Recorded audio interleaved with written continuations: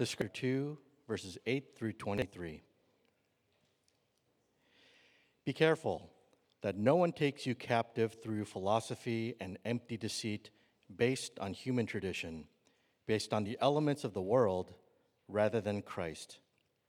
For the entire fullness of God's nature dwells bodily in Christ, and you have been filled by him, who is the head over every ruler and authority. You were also circumcised in him with a circumcision not done with hands by putting off the body of flesh, in the circumcision of Christ, when you were buried with him in baptism, in which you were also raised with him through faith in the working of God, who raised him from the dead. And when you were dead in trespasses and in the uncircumcision of your flesh, he made you alive with him and forgave us all our trespasses. He erased the certificate of debt with its obligations that was against us and opposed to us, and has taken it away by nailing it to the cross. He disarmed the rulers and authorities and disgraced them publicly. He triumphed over them in him. Thereby delighting in ascetic practices and the worship of vain, empty notions of their unspiritual mind, ligaments and tendons grow with growth from God. If you died with Christ to the elements of this world, why do you live as if you still belong to the world? Why do you submit to regulations? Don't handle, don't taste, don't touch. All these regulations refer to what is destined to perish by being used up. They are human commands and doctrines. Although these have a reputation for wisdom by promoting self-made religion, false humility, and severe treatment of the body, they are not of any value in curbing self-indulgence. The word of the Lord. I imagine some of you had the experience yesterday of watching the royal wedding. I don't know if you had a chance to listen to the homily that was given by Reverend Michael Curry, who's the head of the Episcopal Church. I was tempted to just print out that sermon and preach it this morning, but I decided probably there'd be some of you who would recognize that and realized that I had done that. So I'll preach my own sermon this morning. But as I was reflecting, I was like, Pastor Eric Kapoor, EK, preached last Sunday on 3 words from Colossians, overflowing with gratitude. And so I decided to step it up a little bit and do 360 words this Sunday. So we'll see how that goes. Robert Bellah, he is was a sociologist of religion at Berkeley. And in 1985, he and his team came out with a really what is known as a seminal work in the field of the sociology of religion called Habits of the Heart. And in this book, there's a number of interviews with people describing sort of the state of spirituality and religion in the United States post-1950. And in this book, he interviews a gal named Sheila Larson, and this is what Sheila says. She says, "I believe in God. I'm not a religious fanatic. I can't remember the last time I went to church. My faith has carried me a long way. It's Sheilaism, just my own little voice." Sheilaism, I love that. And Robert Bellah, with his team, explores this idea that this is an idea that's rampant in our society. It's we see it all the time. This idea that everyone kind of has their own take on the religious life, their own spirituality. And so Robert Bellah sort of amusingly comments that the idea of Sheilaism opens us up to the reality that there could be millions and millions of different spiritual paths if everyone just follows their own little voice. Robert Wuthnow is also a sociologist of religion, and in 1998 he came out with a book, a really important book called After Heaven, in which he describes kind of sort of in the same vein as Robert Bellah, the state of affairs of spirituality and religion in the United States. And he says that we have moved as a culture from this idea of dwelling to this idea of seeking, that 50 or 100 years ago, people primarily saw religion as something that was housed in an institution, in doctrine and dogma, and that's where you accessed God. That's where you came to find fulfillment and happiness. But he says that in the last 50 years, we've moved from a religion of dwelling to a religion of seeking, where people are seeking for their own spiritual truth, their own spiritual happiness and fulfillment. Here's a question: what makes for a fulfilled, happy, meaningful life? That's the question that Paul is getting at in the New Testament, in this little letter, the letter to the Colossians in the New Testament that we've been moving through as a church. And in this passage in particular, in Colossians 2, Paul is addressing this idea that really there are three, he sees the world broken down into really three alternatives. That there's three ways that you can go about trying to achieve a life of significance, a life of worth, a life of fulfillment, a life of happiness. And these are the three ways that he observes. He says, first, there's the idea of religion. It's what some of those sociologists I just mentioned. This sort of old-time religion, the tradition of religion, housed in an institution, something that you went and had access maybe through a priest or a pastor, or through the practices of the church, or at least as some of us are used to. Then Paul actually, I think he's actually getting at another idea. He's saying there's another alternative, and it's sort of this idea of spirituality. It's this concept that maybe you've heard from friends, or maybe you even yourself this morning are saying, I'm not a religious fanatic. I'm not really religious, but I am spiritual. And if you do fit that, and that's an idea that you've had or a feeling that you feel, we're glad that you're here this morning. Let me suggest that Paul says that those are two ways of approaching a happy and fulfilled life, but he says there's actually a third way, and it's the way of Jesus. It's the way of Christianity, which, as Paul sees it, it's not the old traditional religion, nor is it some sort of new mystical spirituality. It's something entirely different. It's not either one of those. It's something entirely new. It's something totally different than religion and spirituality. And notice what Paul says. He brings it out in verse 9. He says that the divine, God himself, the deity, is housed. He's located fully in Jesus. So he sets up this contrast between the old traditional religion and new spirituality. And then there's this third way, Jesus, whom he says is God in the flesh. This is God come to us, God come to humanity, and that's where Paul believes you can find fulfillment and happiness and value and worth. So what Paul is describing here is really there are God substitutes. There are things that are other than Jesus Christ, religion and spirituality, and then there's Jesus, an entirely new way, a third way of doing life, of experiencing life, of getting to this idea of fullness and wholeness. So this morning, what I want to do is I want to focus on I want to ask and answer three questions of this passage in Colossians. And here are the three questions. First, why are these God substitutes? If God is housed in Jesus, if he's fully bodily present in Jesus, then anything other than Jesus is a God substitute. Why are God substitutes like religion and spirituality so captivating to us? Why are they so captivating? Second, what are the dangers of those God substitutes? What are the dangers of living your life following religious practices or this kind of spiritual, mystical, searching after some kind of experience? And then third, what is the essence of Christianity? What's the essence of this third way, this new way in Jesus? So first, why are God substitutes so captivating? You know, as I read through Paul, what I often experience, I don't know if you've had this experience, but it's sort of like listening to one side of a conversation. As we're reading Paul, we sort of have to piece together what exactly Paul was addressing, who exactly he's speaking to, and what were the challenges of his own culture and the people that he was addressing.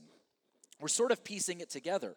And in this passage in particular, and this is true elsewhere in the New Testament, there's really not any consensus from the scholars over what exactly Paul is specifically trying to address. He gives us particular clues to what might have been the challenges in the city of Colossae, but there's really no consensus among scholarship. There's literally thousands of pages of material written on what Paul was addressing. But as I was reflecting on this passage this week, it seems to me that you could sort of boil them down to two fundamental ways of life. And those were the ideas that I brought up just in the introduction to this sermon. This idea that one could be either religious or spiritual. One could pursue, let's call religion sort of moralism, this traditional conservative approach to fulfillment and happiness. And then maybe on the other extreme, sort of a more progressive idea of the self, of searching for an inner experience. Those are two approaches that I think largely Paul is trying to get at here in Colossians 2. Two approaches to the fulfilled and happy life. Moralism on the one hand, and mysticism on the other. So what is moralism? Well, look at verse 8, what Paul says in verse 8.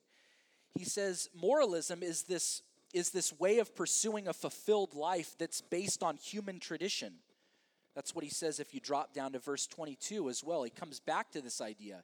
It's this idea that you can achieve a fulfilled and happy life through human commands and doctrine and teaching, things that are created by people. This is largely, I think, the conservative approach to fulfillment, to finding happiness. If you follow the rules, if you abstain from the world, then you will have a fulfilled life. If you distance yourself from the wrong kinds of people and put yourself in touch with the right kinds of people, that's a way to achieve fulfillment. But look at mysticism. If that's moralism on one hand, then there's mysticism on the other hand. That also comes out in verse 8, where Paul says, be careful that no one takes you captive through philosophy and empty deceit based on human tradition, based on the elements of the world. That's this mysticism is this idea that he's getting at with this language of elements of the world. You see it again in verse 20. In my mind, it's maybe more of what we might say is the more progressive approach to the spiritual life. It's an approach to fulfillment that says, don't follow the rules, follow your heart. It doesn't say abstain from the world. It says actually abstain from rules. You are the captain of your fate. You are the captain of your soul. So if moralism is following the rules, keeping the rules, listening to the right kinds of things, associating with the right kinds of people, mysticism is the idea that says, abstain from the rules. Follow your heart. Follow yourself. Now, here's the provocative thing that Paul, I think, is getting at, and he ties it very close together in verse 8. I think what he's fundamentally saying is these two approaches to the fulfilled life, moralism and mysticism, are actually two sides of the same coin. They're actually the same way of approaching and trying to achieve the fulfilled life. Although they look very differently on the surface, they're actually the exact same thing. What do I mean? How is that possible? Well, first, notice Paul says that they're the same in that they're both distinct from Jesus. Don't be led astray by the philosophy, the ideas that are based in human tradition, that are based in moralism, rather than Jesus. Don't base your life, don't be captivated by the things that are based in the elements of the world, on mystical experience, which he describes later as sort of these ascetic practices and visionary experiences, rather than Jesus. Do you see the distinction that Paul is making?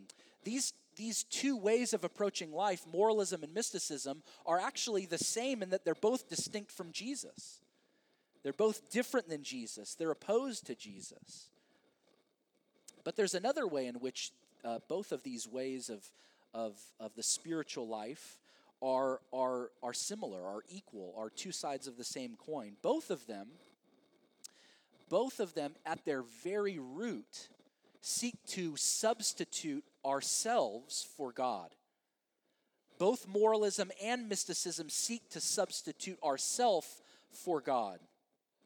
And that means that both of them, both a conservative approach to religion and a progressive approach to religion, are both equally flawed. What do I mean that they're both of them are this idea that we substitute ourselves for God? Well, think about old traditional religion and moralism.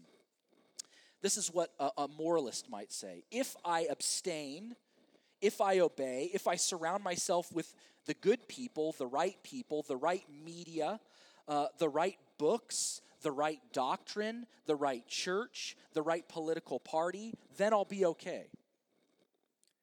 And you see, that's, in Paul's mind, that's the equivalent of saying, I don't need God. By my own moral performance, I can experience a fulfilled life. It also, if you think about it, a moralist, somebody who's traditionally religious, actually seeks to minimize sin.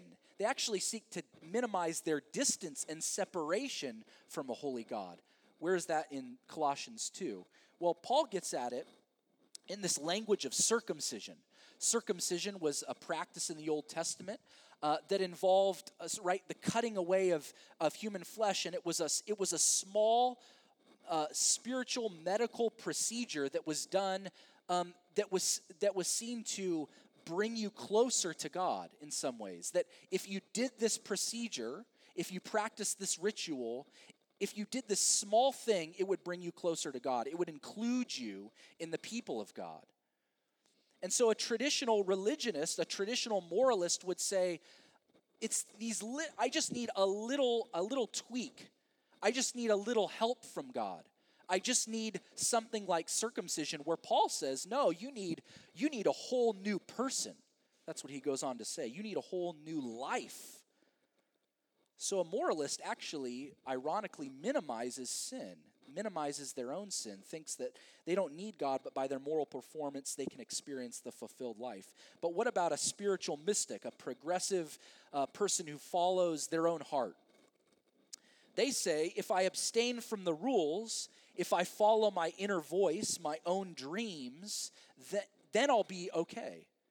Then I'll experience fulfillment and happiness. So if religion says, I will be my own savior by morally outperforming everyone else, then the mystic, the spiritualist says, I will be my own Lord. I will be my own king by following my own will. Do you see that? Do you see how both moralists and mystics actually say, both of them say, I don't need God as savior or as king, as savior or as Lord. That's what Paul, I think, is getting at when he says, if you follow this kind of philosophy, you're not holding fast to the head. A spiritualist, a mystic says, why would I want a head? Why would I want somebody who's governing my life, who's controlling my life, who's laying down rules for my life, who's telling me what their will is for my life? That's what the secular person says as well. I don't need a God. Why would I need a God? I'll follow my heart. I'll follow my own will. I'll follow my own destiny. So you see, moralists and mystics are actually, they're really the same thing fundamentally at bottom. They look differently, but they're fundamentally the same way of questioning God's sufficiency, his competency, his ability, and his sovereignty. And Paul wants us to be aware of this. He wants us not to be captivated by it, because he says it's this idea that comes, that's loud and clear in the New Testament, that the things that you follow, the things that you give your heart to, whether it's moralism or some sort of chasing after a spiritual experience, those things will not just captivate you, but they will enslave you. You will become captive to those things. they will end up running your life and they will end up ruining your life. So that's why these God substitutes, moralism and mysticism, are actually so captivating to us. Because at the root, because at our very heart, we all have this disease that tells us that we can substitute ourselves for God. And Paul says that will end up not achieving fulfillment in your life. It will actually ruin your life. So that brings us to the second question. What are the dangers? What are the dangers that I think Paul is laying out here of these God substitutes, of moralism and rule following, and mysticism and following your heart? Well, there are three, I think, destructive tendencies that if you follow this path of moralism or mysticism, there are three destructive tendencies when you substitute yourself for God. And they come through in our relationship with God, with other people, and then with ourselves. So let's look at the three of those. First, God substitutes are destructive to your relationship with God. How is that so? Well, think about a moralist. Somebody who follows the rules, who keeps the rules. They are seeking to control God by their own moral performance. They're seeking to do things to get God indebted to them. So they're really seeking, at the end of the day, to control God through their own religious performance. Controlling God rather than cherishing God. They delight in practices rather than a person. They're also destructive in our relationship with God in that they seek to try God, try him out, use him as a supplement rather than trust him. I haven't been in ministry long, but I've been in ministry long enough to sit with people, to sit across from people, and have them describe their life to me, and have them questioning how God is not meeting their expectations, how following God is not fulfilling to them, how following God is inconvenient to their life. And whenever I hear that, I think, first of all, about my own heart and how that's true of myself. But I also think to myself, this is exactly the kind of mind, the kind of heart that says, I'll try God. I'm willing to supplement him to my life, but I'm not willing to trust him with my life. God substitutes are destructive to our relationship with God. It also leads us to ignore God rather than thank God. Think about someone who says, why would I need a head? Why would I need the head of every ruler and authority over my life? That sounds inconvenient.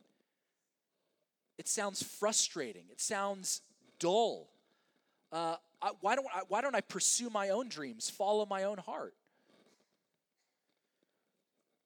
God substitutes tend to lead us to ignore God rather than thank God. Paul in Colossians says that Jesus is the head of every ruler and authority. Earlier in Colossians 1, he said that Jesus is the maker and creator of everything, that every breath that we take is a gift from him, that he's designed your life, that he's created you, that he's brought you to this point in your life and given you everything that you have.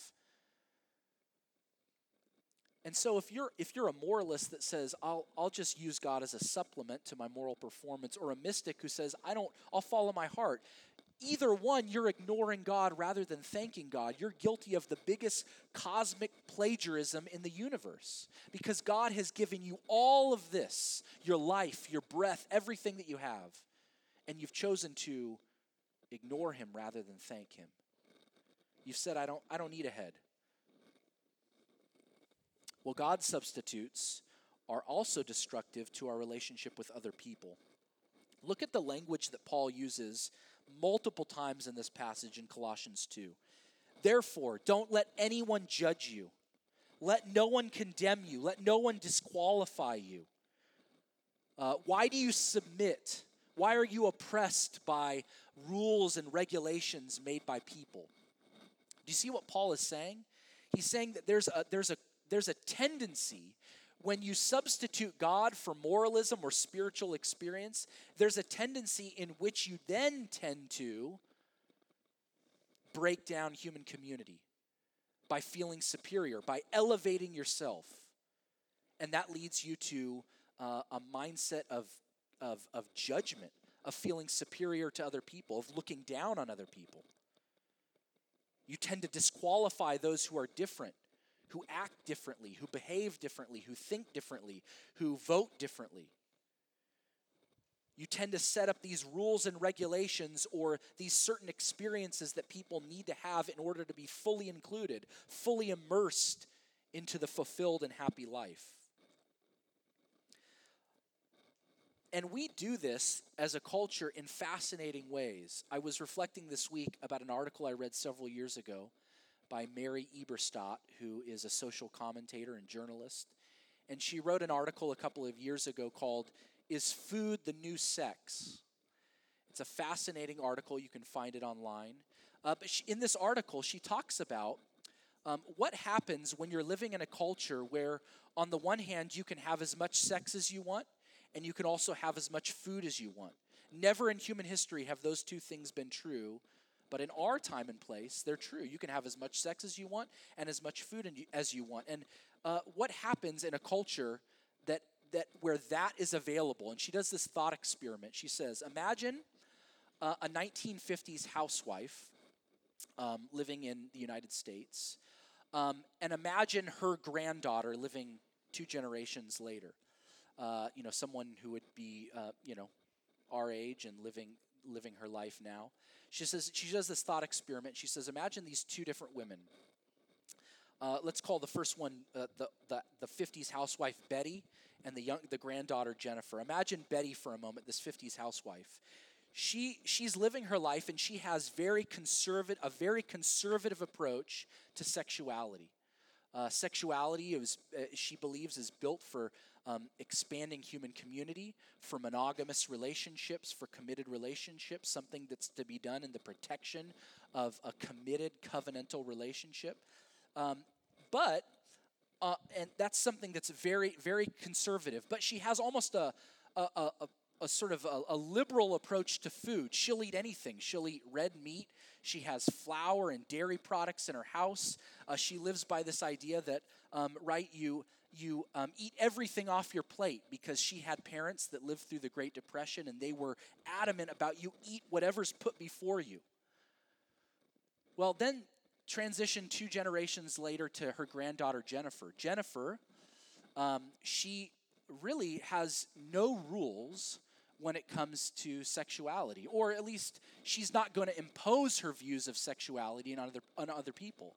So if you want to practice certain behaviors in regards to sexuality, that's fine. She won't press you on that. You can live your life according to your own dictates. But then when it comes to food, man, she buys organic. She's very morally consistent on what can and cannot be eaten, about the humane treatment of animals, about where our food comes from and whether it's locally sourced, and whether the growers and the people that harvest the food are treated well and humanely. She has lots of rules and regulations. She's very conservative about food. And Mary Eberstadt says this, it's a compelling argument. She says, look at these 2 ways of life. Food and sex, we both, depending on our time and place and culture, set up these regulations, which says you must do this and you cannot do this. And we're living in a time and place in which food and drink, there's a bunch of rules and regulations that you must follow if you're going to be healthy, if you're going to be fulfilled, if you're going to treat the world in a right and fair way. And those are all good things. But what she's saying is there's often a tendency in our culture to then impose those on everyone else, to make these moral standards that are really relatively new. Whether they're good or not, they're relatively new. And then we disqualify, we condemn, we judge other people. I'm not saying that you shouldn't buy organic. I'm just saying we still do this. It was true in Paul's day. Let no one judge you by food or drink. This is 2018, Southern California. You are judged by what you eat and drink.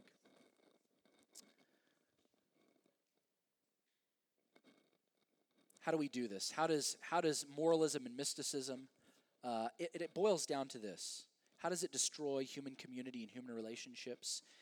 Ask yourself if this is you this morning. Are you the kind of person who scoffs, who looks with disdain at other people, people that eat differently than you, that vote differently than you, that go to a different church than you?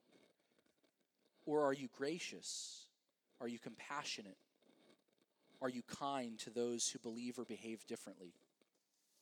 See, both a moralist and a mystic will both say there are these things that you need to follow, things that you need to do to achieve higher consciousness or access the divine or achieve a fulfilled and happy life. And at the end of the day, it's all about your performance. It's all about something that you are doing. And that's ultimately, thirdly, destructive to yourself. It's destructive to who you are. Paul is saying that this idea that you can do it yourself, that by your own actions, by your own thinking, by your own behavior, by your own experience, you can achieve a fulfilled life. It will not work, Paul says. Following your heart will not work. Listening to that inner voice will not lead you to success or fulfillment or happiness. Why? First, because following your desires it's an inconsistent way of living. Imagine for a moment if you have, because our desires are not arranged in a logical way. Imagine for a moment you're pursuing a career, but you're also pursuing someone that you love, and those two things are in conflict. You can't achieve the relationship that you want unless you sacrifice your career, and you can't achieve the career that you want unless you sacrifice this committed relationship. And you have these competing desires. How do you know which one is the right one? How do you know which one is the best one to follow? Our desires they're inconsistent. They're often incompatible with one another. And following the rules won't work because the rules can't curb your self-indulgence. That's what Paul says at the end of the passage. Following these rules, living a life that's based and rooted in moral performance won't work because it will not curb your self-indulgence. We are all made to indulge, to desire, to love. Our hearts are designed that way. And Paul is saying that unless you get at what your heart desires, what it's captivated by, what it's compelled by, what it thinks is beautiful, unless you get at that, no rule is going to change that. Your heart is constantly desiring. It's constantly enjoying things. That's what it's made to do. It's built to function that way. You will constantly be trying to fulfill and fill your life with something. And rules won't stop that. So moralism and mysticism, they're destructive to your relationship with God. They're destructive to human community, human relationships, and they're destructive to yourself. What's the solution? Well, the solution is Paul's third way.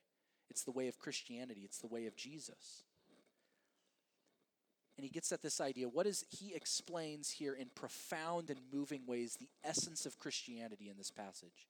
He brings together so many threads from the entire Scripture to captivate your heart, to compel you to believe, to say, this is the Jesus that you can follow, that you can root your life in.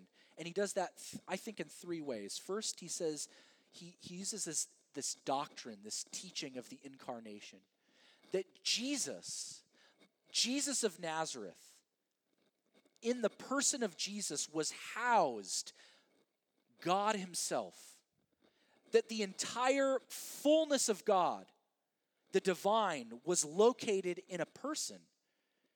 It wasn't located in a temple. It wasn't located in rules. It wasn't located in an institution. It was located in Jesus. He is the fullness of God. And as you're connected to him and his life and his experience, that's where you achieve fullness. That's how you access fulfillment That's how you reach this longing that we all share. This longing to enjoy, to delight, to cherish. God says it's found in Jesus. It's found in my Son. It's found in the incarnation. Paul also goes on to say, what is the essence of Christianity? It's incarnation. It's God come to you. It's not you seeking God. It's not you working your way up to God. It's God meeting you. It's God seeking you in the incarnation. But it's also God liberating you. It's God freeing you. It's God triumphing over the hosts of darkness and evil. And in our modern world, it's, I included this quote by a writer whom I love, Flannery O'Connor, in the reflection page. And she talks there about a personal devil, about these personal forces of evil. And in our modern world, in a world of texting and smartphones and technology and robotics and artificial intelligence, how in the world can you posit that there are these rulers and authorities, this devil, this manifestation of evil? But that's what Paul says. He says there is this embodiment of evil, these spiritual forces in the world that bring about harm and destruction. They're things that cause fear in our hearts. Don't you experience this?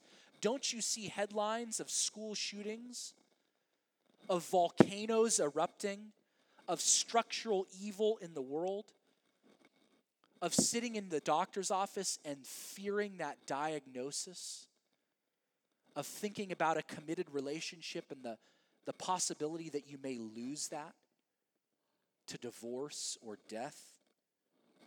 Or even this own sense that I think we all share, this fear of condemnation, this fear of judgment, that I haven't lived up to my own standards, to my own demands, to my own obligations. We all share demands and obligations, relational, social, financial. They're demands that press in on our life. And Paul is saying, when you encounter God, you encounter someone who has also placed a demand on you. And none of us have met that obligation. And we all share deep down this fear that we will be disqualified, that we will be condemned, that we will be judged. And you know what Paul says? Paul says that Jesus on the cross, he extinguished the powers of evil. He exhausted the powers of evil at the cross.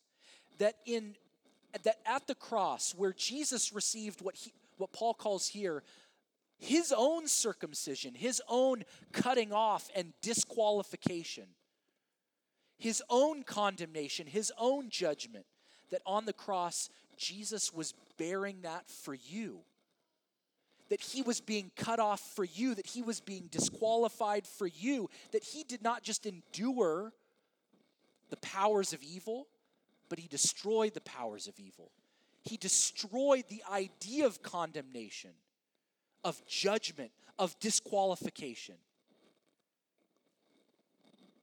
And that's the last thing that I'll close with here, that the heart of Christianity is this idea that God has met you in the incarnation. He sought after you. You don't need to seek him. He's come to find you. And he's come to find you to liberate you, to win a victory for you, and he's come ultimately to substitute himself for you. The essence of Christianity is substitution. Think about it this way. Sin ultimately, whether you're a moralist or a mystic, is the idea that you're substituting yourself for God. Jesus comes, God comes in the flesh and says, I'm going to substitute myself for you. A moralist says, God, you owe me my life. A mystic says, my life is my own. And Jesus says, I will give my life for you. I will give my life for you.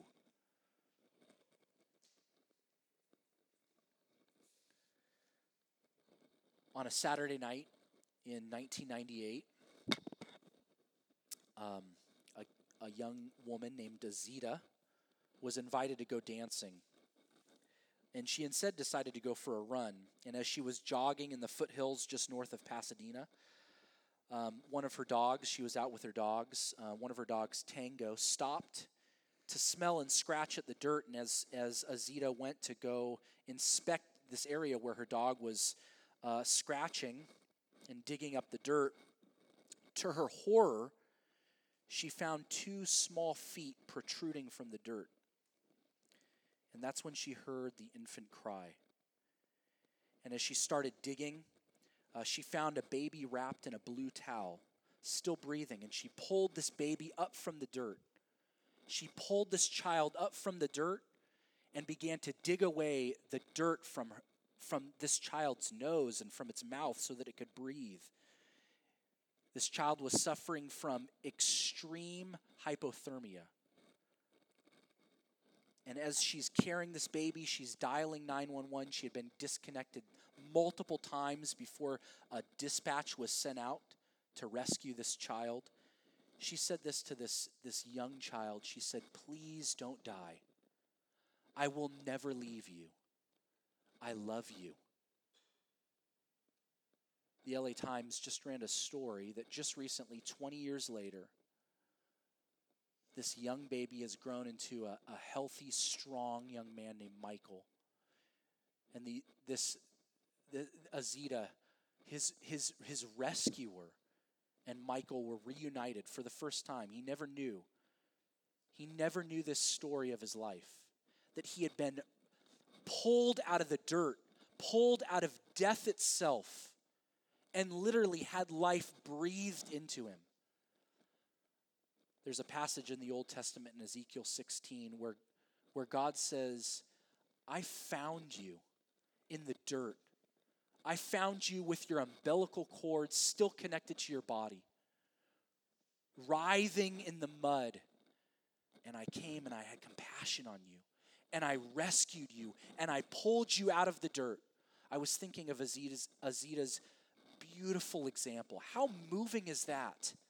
That this woman finds this child and rescues, gives life to this child. And I was thinking about the beauty of Christianity, that in the gospel, what Paul describes here is, imagine for a moment Jesus finding you, and he finds you writhing in the dirt, drowning. He doesn't just pull you out of the dirt. What Paul says is, he comes and he dies with you. Jesus died with you. He went down into the grave. He died the death that I deserved, that you deserved. And when he was resurrected to vindicated life, when he triumphed over the tomb and evil and sin itself, he brought your life with him. He made you alive. Do you see that? Do you see how much you're loved? That if a God like that did that for you, he will never leave you. He will never hold back anything that's good for you. That his way is the way to fulfillment. It's the way to happiness. Sometimes it looks like Jesus dying on a cross, but Paul says that's actually victory. That was triumph. That was the way that the powers of hell, the powers of evil, were exhausted and done away with. Let me close here. What does that mean? It means that everything is transformed.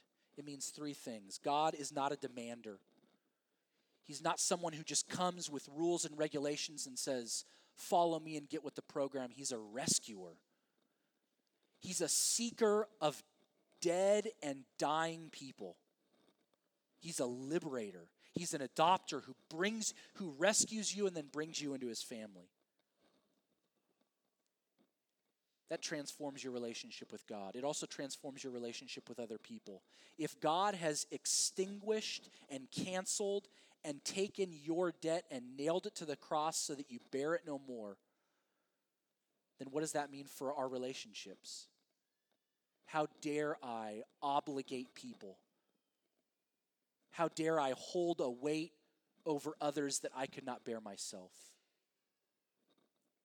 frees me to love.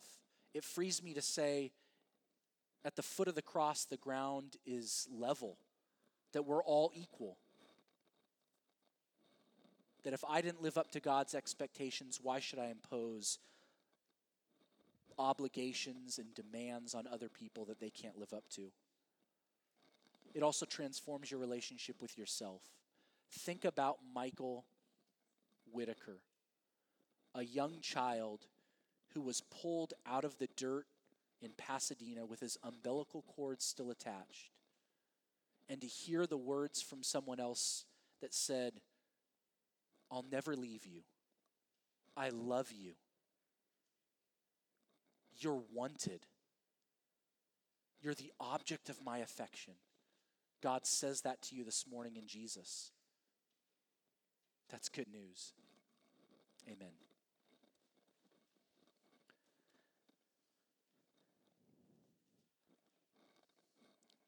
Father, thank you. What more can we say? Thank you. Thank you for making us alive with Jesus when we were dead in trespasses and sins. Thank you for nailing the record of debt that stood against us. Thank you for nailing it to the cross, for providing a substitute, God in the flesh, who bore the weight of our sin and our guilt and our shame and the secrets that we all bear so that we could be set free. Thank you for on the cross dispelling and disarming and disrobing and shaming the powers of evil so that we can follow in the way of your redemptive love, so that our hearts can be captivated and filled by the beauty and truth and goodness of the gospel. Fill our hearts this morning with the beauty of Jesus, with the goodness of Jesus, with the power of Jesus. And may that lead us to praise and thanksgiving and gratitude and love of not only you, but now our neighbor. It's in the name of Jesus we pray. Amen.